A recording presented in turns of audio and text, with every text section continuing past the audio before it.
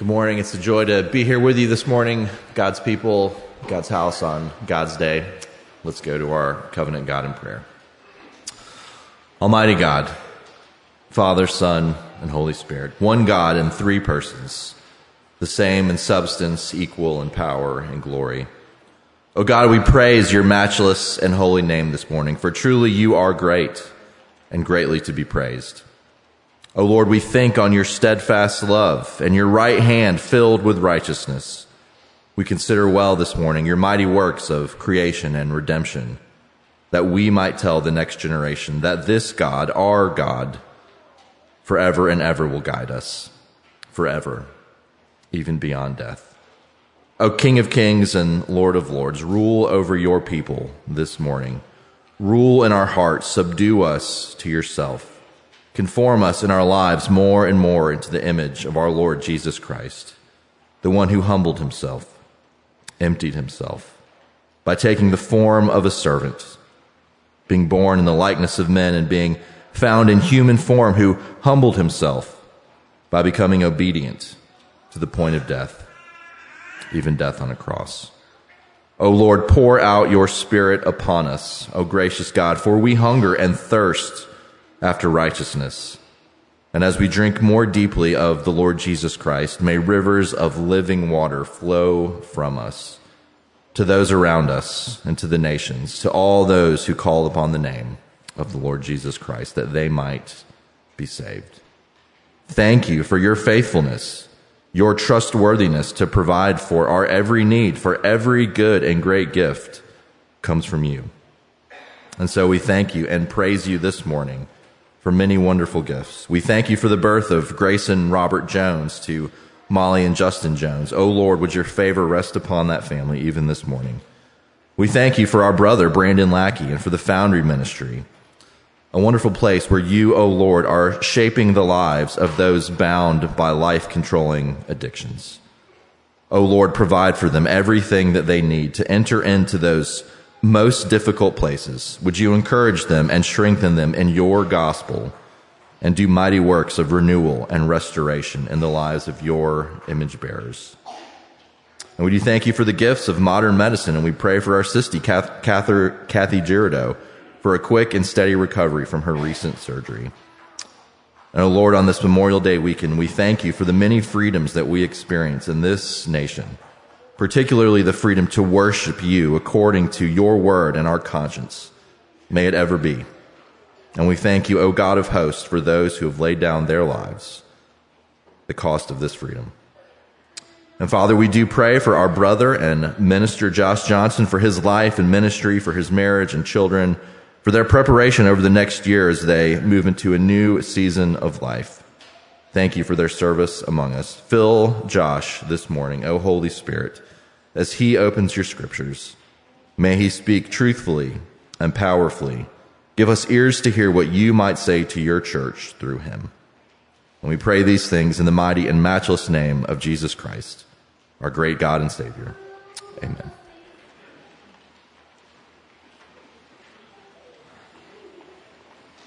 Well, good morning. It's a joy to greet you all again in the name of the Lord, to preach, to open up the Bible. And you may notice in your worship guide, it looks different. It looks a little funny because it doesn't say 1 Peter. There's a reason for that. Often in the church, we don't get the opportunity to kind of look at the church calendar and see what's going on there. But on this particular Sunday and next Sunday, we do. Today in the church calendar is Pentecost Sunday. Pentecost is the time 50 days after the Passover. So 50 days after the resurrection of Jesus Christ. And it's celebrated throughout the world as a really important moment in the history of the church. And we're going to find out why. But you might even still be wondering, why don't we just keep going on in our study of 1 Peter? Well, you'll know if you've read Acts that chapter 2, which we're going to be in this week and next week, is Peter. It's Peter on the day of Pentecost preaching and telling the gathered crowds all that the Lord has done in the person and work of Jesus Christ. And more importantly, well, really, it's not more importantly, it's equally as important. We believe Peter is the apostle that stands behind Mark's gospel. So we just finished our study in Mark, which was heavily influenced by Peter and his eyewitness testimony to the work and ministry of Jesus. We're currently studying a letter that he wrote to exiles who are strangers in their land, who are waiting for the redemption of Christ to be fulfilled as they wander through really difficult times in their lives. And so now on these 2 weeks, we get to make a little pit stop. And we get to hear how Peter understood a earth-shattering and defining moment in the life of the church. One that still reverberates even today and will reverberate until the final day when Jesus comes back for his bride. And so with that as an introduction to what we're doing, let's get to it. Let's read Acts 2, verses 1 through 21. And follow with me. And when the day of Pentecost arrived, they were all together in one place. And suddenly there came from heaven a sound like a mighty rushing wind. And it filled the entire house where they were sitting. And divided tongues as of fire appeared to them and rested on each one of them. And they were all filled with the Holy Spirit and began to speak in other tongues as the Spirit gave them utterance. Now there were dwelling in Jerusalem Jews, devout men from every nation under heaven. And at this sound the multitude came together. And they were bewildered because each one was hearing them speak in his own language. And they were amazed and astonished, saying, "Are not all these who are speaking Galileans? And how is it that we hear each of us in his own native language? Parthians and Medes and Elamites and residents of Mesopotamia, Judea and Cappadocia, Pontus and Asia, Phrygia and Pamphylia, Egypt and the parts of Libya belonging to Cyrene, and visitors from Rome, both Jews and proselytes, Cretans and Arabians. We hear them telling in our own tongues the mighty works of God." And all were amazed and perplexed, saying to one another, "What does this mean?" But others, mocking, said, "They are filled with new wine." But Peter, standing with the 11, lifted up his voice and addressed them. "Men of Judea and all who dwell in Jerusalem, let this be known to you and give ear to my words. For these people are not drunk, as you suppose, since it is only the 3rd hour of the day.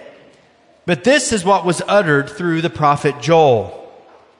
And in the last days it shall be, God declares, that I will pour out my Spirit on all flesh.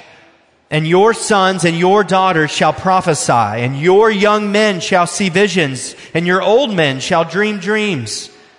Even on my male servants and female servants, in those days I will pour out my Spirit, and they shall prophesy. And I will show wonders in the heavens above and signs on the earth below, blood and fire and vapor of smoke.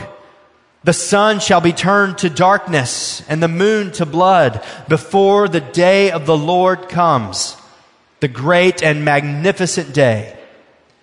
And it shall come to pass that everyone who calls upon the name of the Lord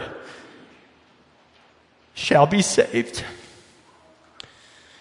All flesh is like grass, and all its glory is like the flower of the field. The grass withers, the flower fades, but the word of our God stands forever. Let's pray. Almighty God, we're before you, your gathered people, sitting, listening. Speak, O Lord, through your word.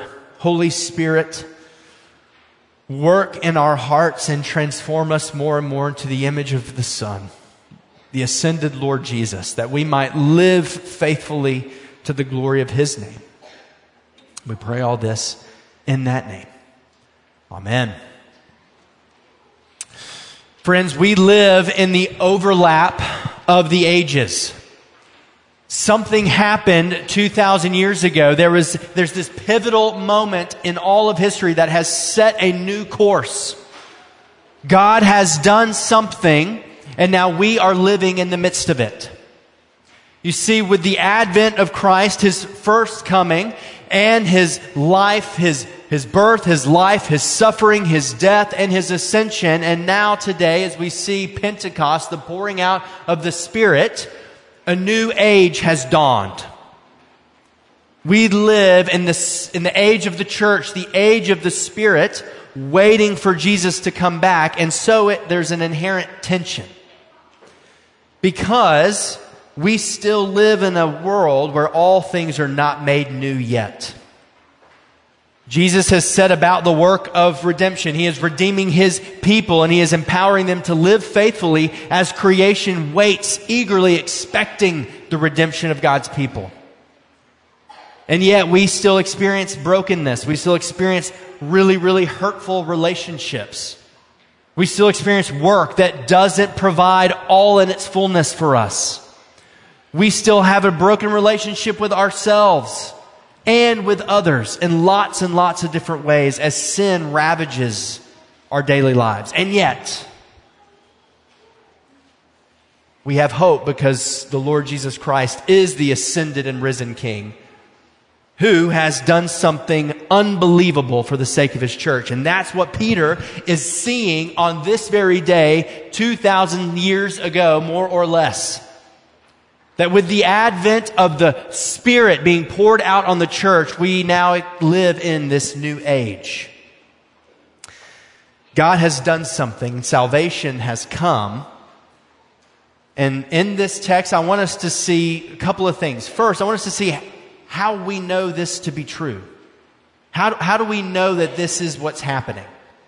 And then at the end, lastly, I want us to see, what do we do now? So that's the two parts of today's sermon. How do we know this is true, and what do we do now? How now shall we live in these realities? So how do we know that this is true? Here's the first way. You see in the text that God has set about reversing the curse as far as it is found. He is reversing the curse as far as it is found. As I was thinking about Acts 2 this week, we were in Honduras for a few days to visit, me, Liz, Bridger, and Sibs. It was a whirlwind, but we got to sit down with our friends and their kids, and we played a lot of games. Now, kids, I don't know if you've ever played this, but raise your hand if you've ever played the game Uno. Huh? See, a lot of hands. All right, so we are Uno people. Uno, roughly translated, means one. Okay? Because when you get to the end of the game, you have to shout Uno when you have one card left. Well, I was thinking about this text and Uno because it made perfect sense to me. This is how God is working in the world. I remember playing with my dad and thinking that I had the upper hand for a long time. You know, you're getting cards and you're laying down random numbers and colors. And as a kid, you're not thinking about it. You see yellow? I'm going to put yellow.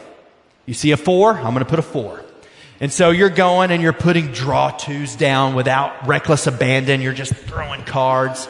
And I think I'm doing my worst against my dad. And he, with a smile on his face, is just taking in cards. He's taking in all kinds of cards, even the really good cards. And he's got a big old hand, and I'm like, I am winning this game. It is just a matter of time. Friends, this is how humanity has existed in the world up until this point in our text. Humanity had done its worst in the face of God. Outright rebellion against Him, playing all of their best and worst cards against Him, thinking that they were making a name for themselves.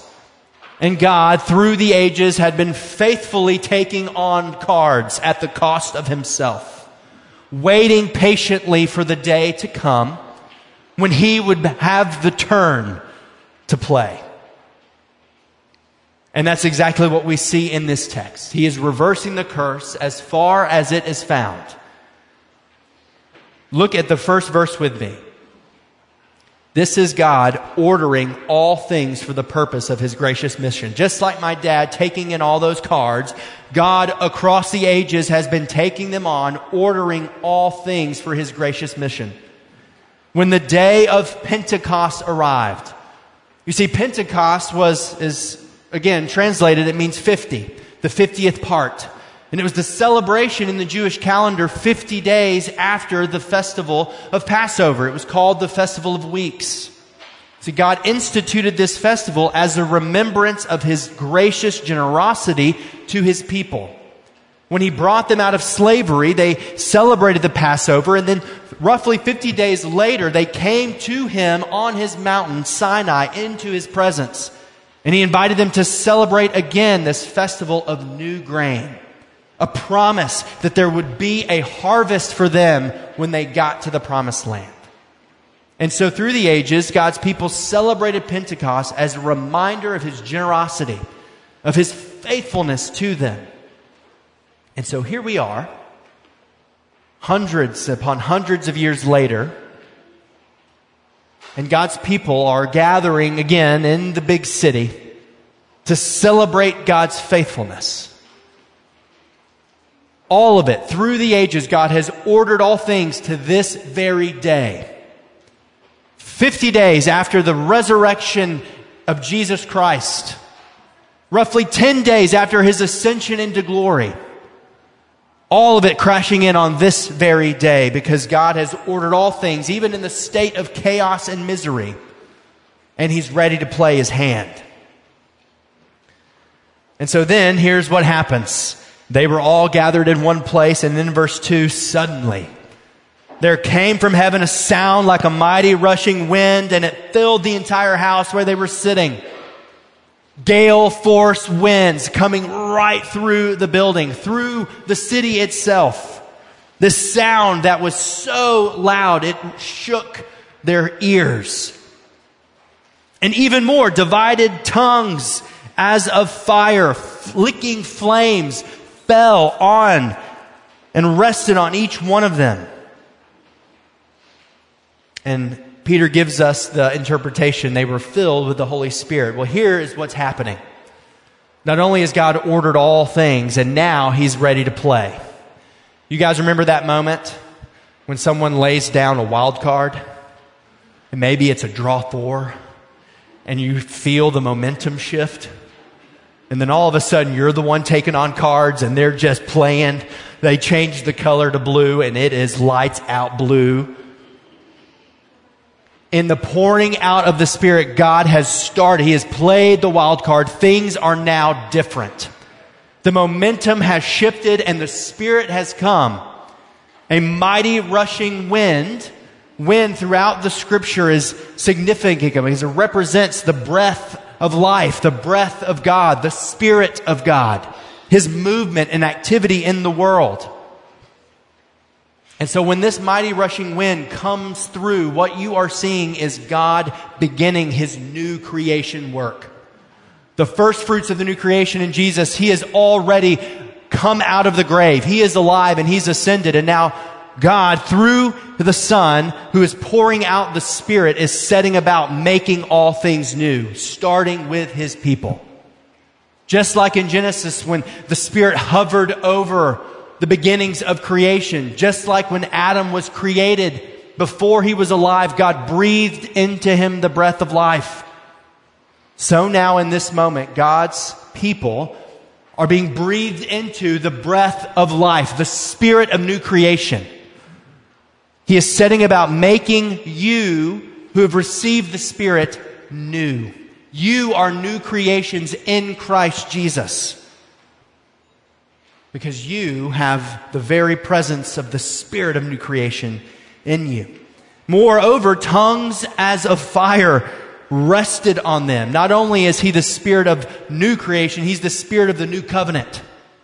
You remember Pentecost was a celebration of when God's people arrived at Sinai. There's this kind of conflation of things throughout the ages where the Jews recognized that Pentecost had a lot of meaning, including the giving of the law. This was God giving His word, the very lifeblood of His people, giving His word to them. And so as the tongues of fire fell on their heads, the new covenant has been initiated. The glorious presence of God has broken out of heaven and is falling on His people. Fire throughout the Old Testament was a sign of His presence that was all-consuming. that was purifying, and that made things alive. And so these tongues fell on them like pillars of fire, representing the fact that they are the temple. These people, God's people, are the presence of God wherever they go. Being made holy. Why? Because they're close to God. You, day by day, are being made holy, not because of what you do, but because of how close you are to Jesus Christ, united to Him by the Spirit. That's what makes you holy. And so, you can see how as God was taking on cards, He had a few major playing cards. You guys remember, if you just had like a whole series of reverse cards, especially if you're playing one-on-one with somebody, reverse back to me, reverse back to me, reverse back to me, right? You could just reverse everything that they had done and just throw these cards down, and you see the hand dwindle. Things are coming to a close really quickly. Look with me at what happens in this moment. They were filled with the Holy Spirit and they began to speak. Now, it would be one thing to be excited or excitable like I am and then just start speaking without knowing what's coming out of your mouth. I do that a lot. But they were filled with the Holy Spirit and began to speak in other tongues, in other languages, as the Spirit enabled them. Here's why. Because God was setting about reversing the curse in a very real and tangible way. See, long ago, back in Genesis 10, after the flood, the nations of the world, God's people, gathered together in one place at Babel. And at Babel, they wanted to build a tower, a temple for themselves to make themselves God. They wanted to make a name for themselves in their pride and their arrogance. And God looked down at their tiny little temple, and He had to come down even further to be able to see it, because He's the true God and we're not. And so He came down to them at Babel, and He cursed them, in a sense, by confusing their language. They spoke all the same thing, but then at that moment, they began to speak tons of different languages. And the text says that God confused their language. And then He dispersed them to the ends of the earth, which was the whole point of the mission. So that God's glory would go to the end of the earth. Now, in their curse, they were going to the ends of the earth, being unable to interact because of sin. God is reversing that in this moment. Look at what the text says. Look at what Luke is wanting us to see. Now, there were dwelling in Jerusalem Jews, devout men from where? Every nation under heaven.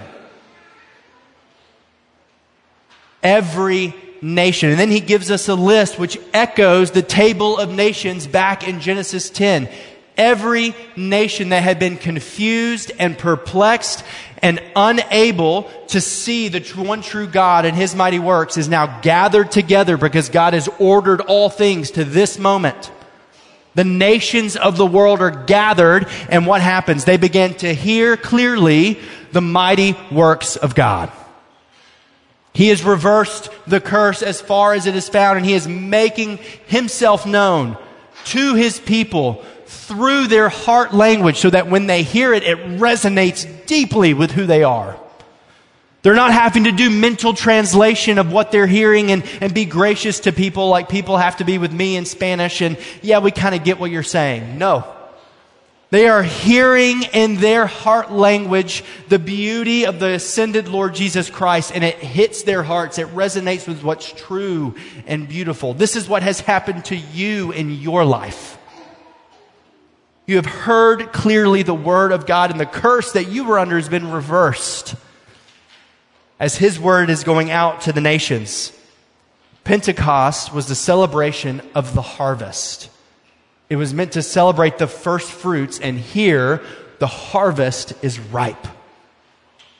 Men and women from every nation under heaven are gathered and hearing the mighty works of God. And they were amazed and confused, not because they didn't understand, but because they heard and understood clearly. So the first way we know this is really true, that we're living in this overlap of the ages, that God has set about something new, It's because we have seen he is reversing the curse as far as it is found. But secondly, I want you to see what Peter tells us is that we know this to be true because God is a God who fulfills his promises for salvation. He's a God who promises redemption and then accomplishes it in real time. He fulfills his promises. So the people there, they're standing and they're like, what is going on? What on earth is happening? These are Galileans. They're fishermen. They're not big city folk. They didn't grow up around a ton of languages. They maybe had some Aramaic and a little Greek and maybe some Hebrew from their synagogue time. But how are they speaking in the language of Egypt? How are they speaking in the language of Cappadocia and Pontus and these localized dialects? How is that happening?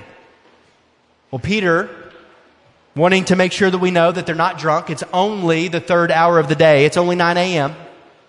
Okay? He says, this is not being drunk. This is God telling us and doing in real time what he has promised to do.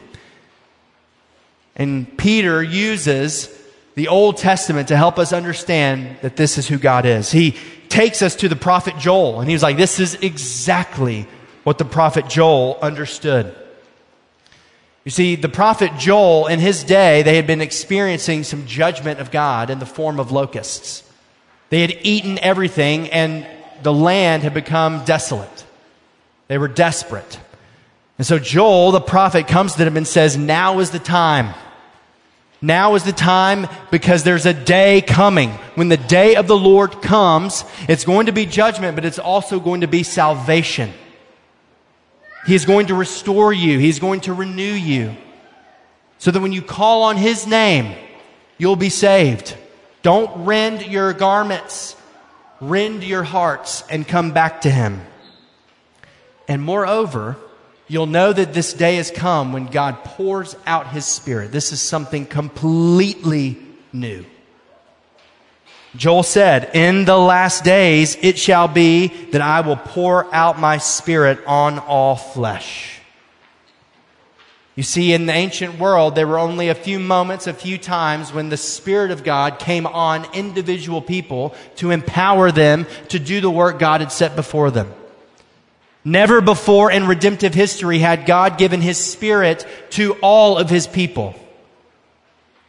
But that didn't mean that the people didn't look forward to that day. Moses himself said, oh, that all of God's people would be filled with the Spirit and prophesy. This which God's people have been waiting for and waiting for and waiting for has finally come. God promises it and he fulfills it.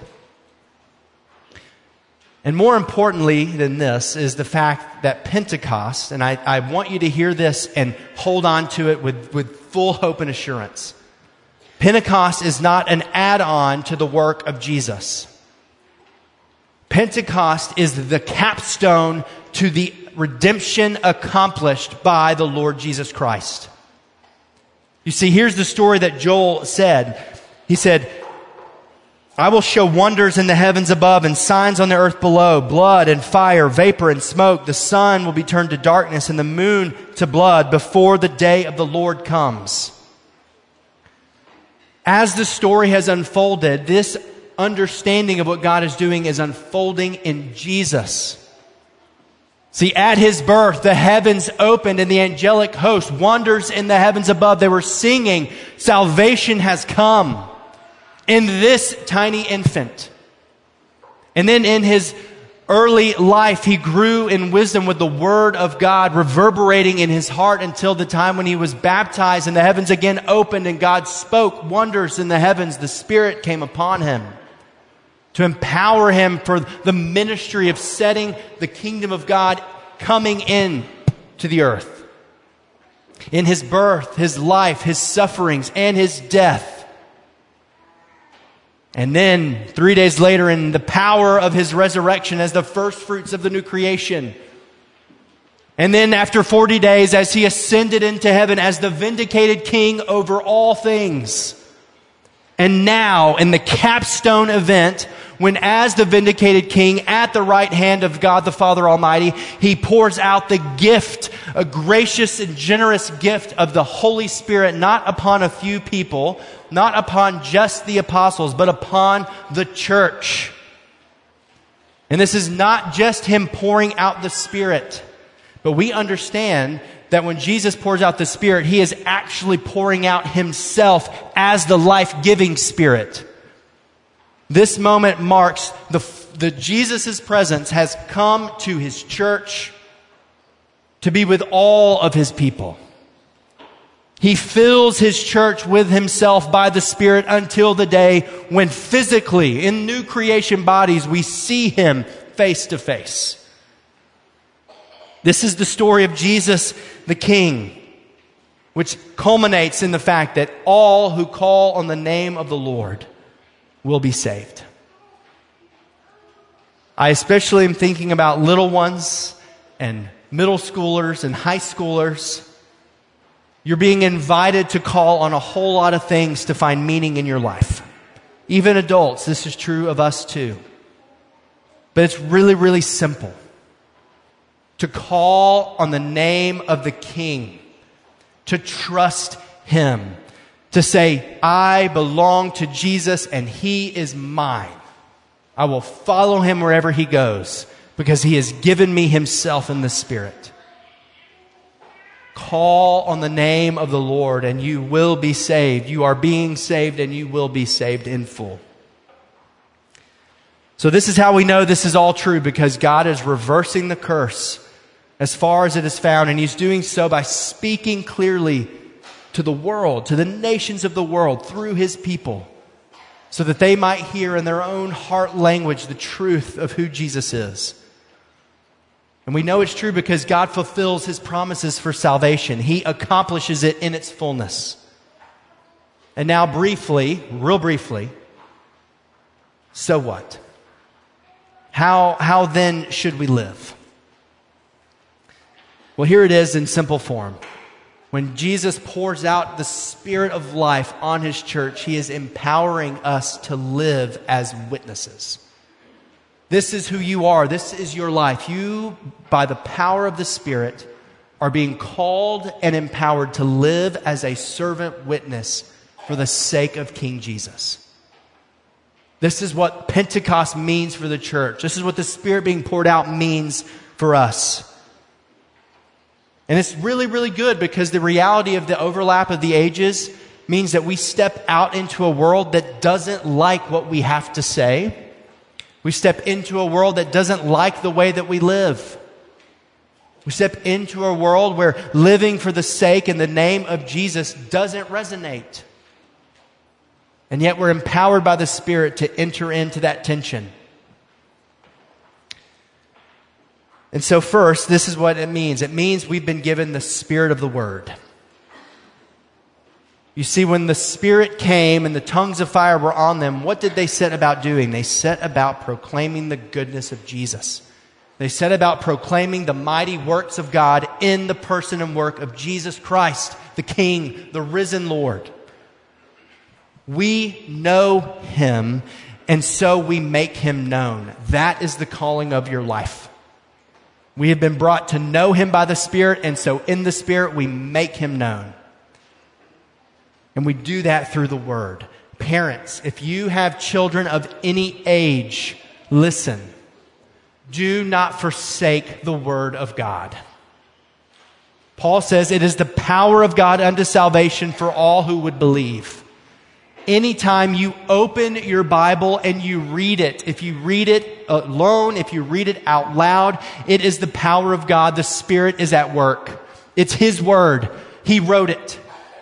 And he is writing it on your hearts. Don't forsake the word of God. Open the word and let it sing. Let God sing over you and over your children and over your neighbors and over your friends. When you gather for a meal, whoever's in the house, open the word and let the Spirit have opportunity to work. Because he will. And little ones, children, kids of all ages, this is important for you. Have you ever kind of walked up to somebody and started talking really closely to them, and then you smelled it? They have really stinky breath.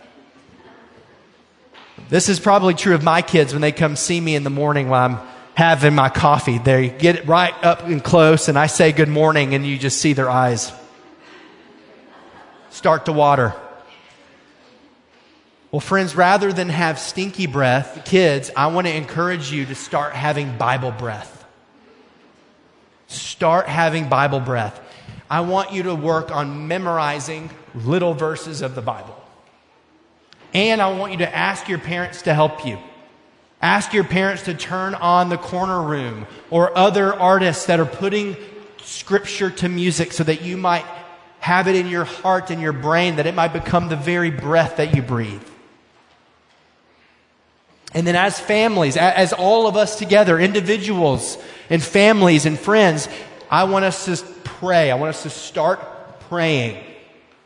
The Spirit is the Spirit of this age, and He is everywhere. He's already working where we're not yet. And so it's our task, our duty, and our joy to pray that He would continue to work through His people in every place. For our missionary partners all over the world, for our partners in Birmingham, for our friends that live in another part of the neighborhood where we know there are unbelievers, pray. Pray that by the power of the Spirit, they would be able to proclaim the good news of Jesus and to live it, so that the two witnesses together would be powerful in the hearts of those that don't know Him yet. Spurgeon has many, many one-liners that are fantastic, but this one hit home for what we're talking about. If there be anything about which we cannot tolerate lukewarmness, it is in the matter of sending the gospel to the dying world. Friends, we have the Spirit of the risen King. He dwells in each one of us, and as a corporate body, we are His. We cannot be lukewarm when we have the power of the Word. Oh, may the Spirit of Christ fill us with passion and fire to live and proclaim the good news that Jesus is King. Let's pray together. Almighty God, we thank You for Your word, which is the power of God unto salvation. We praise You that You have ordered all things for the purpose of Your gracious mission, that even 2,000 some odd years ago in a tiny place in the Mediterranean, the heavens opened up and the Spirit of God fell and poured out on the church. And Holy Spirit, from that day forward, You have been filling Your people, empowering them for the work of reconciliation, as Jesus reconciles all things by the blood of the cross. We ask that now as we come to the table where Jesus has promised to meet us by the Spirit, as the Spirit takes us into His very presence, we pray that You would nourish us so that we might be empowered to live this out. For Your glory and the good of our neighbors and the nations, we pray. Amen.